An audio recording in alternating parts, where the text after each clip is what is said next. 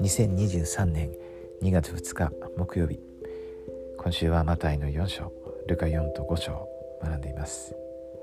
テキストから引用します。イエス・キリストは誘惑に立ち向かうことで私に模範を示された。人は罪を犯すよう誘惑を受けると罪悪感を抱くことがあります。しかし救い主ですら罪を犯されなかったものの誘惑を受けられました。イエス・キリストは私たちが直面する誘惑と私たちがそれを克服できるようどのように助ければよいかをご存知です。マタイ4章1から11節とルカ4章1から13節を読むと、誘惑に直面した時に助けとなるどのようなことが学べるでしょうか。次のような表で自分の考えを整理すると良いでしょう。イエス・キリスト、サタンは何をするようキリストを誘惑したか。私、サタンは何をするようあなたを誘惑するか。キリストはどのように誘惑に立ち向かう備えをされたか。誘惑に立ち向かうために私はどのように備えることができるか。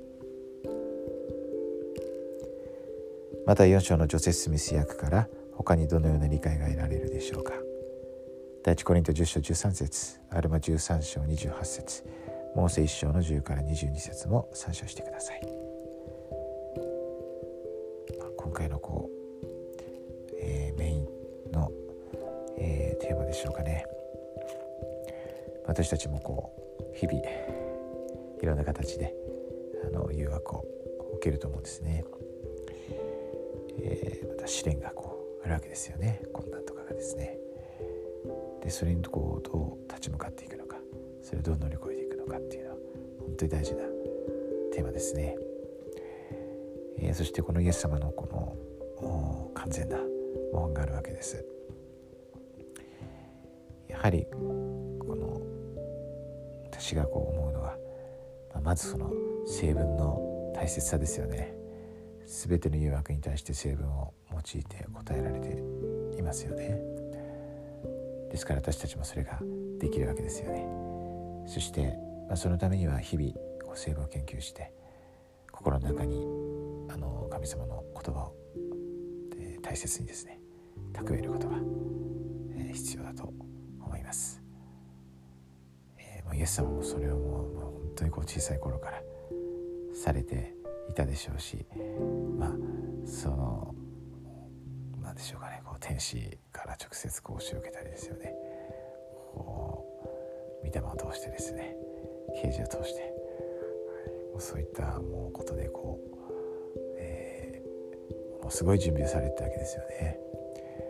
ですからサタンの誘惑をものともしなかったわけですけど、私たちもそのようにすることができます。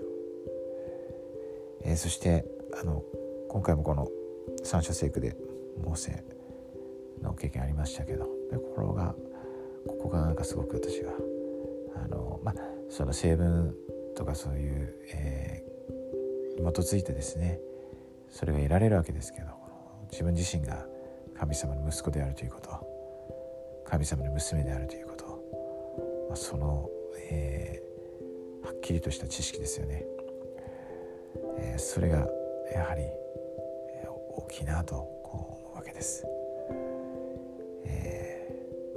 それを私たちは日々ですね養っていく、その知識と証をですね、確信を、深めていくということが本当に大事だと思います。そしてこのモーセの経験でもありますけれど、イエス・キリスト様の皆を通してですね、サタンに立ち向かう、祈る、その主の力をいただくというですね、もうそれは、本当に大事ですね。それによって私たちもモーセと同じようにですね、サタンに対抗することができますね。そして平間が言ったように鋼主の岩の上にですね元を築いて行くならば倒れることなど決してないということですね。でこの福音が素晴らしいものであることを心から証しします。これ以上素晴らしいものはないです。まさにイエス様が言われたような高価な真理ですね。商人はそれを見つけると全てのものを売り払ってですね、それを買い取るわけですね。なぜならそれ以上に価値のあるものなんかもうありえないですよね。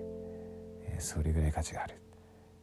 本当に、この福音が真実であること心から明かします。イエス・キリスト様が生きておられて私たちの救い主、贖い主であること主の皆によって明かします。アーメン。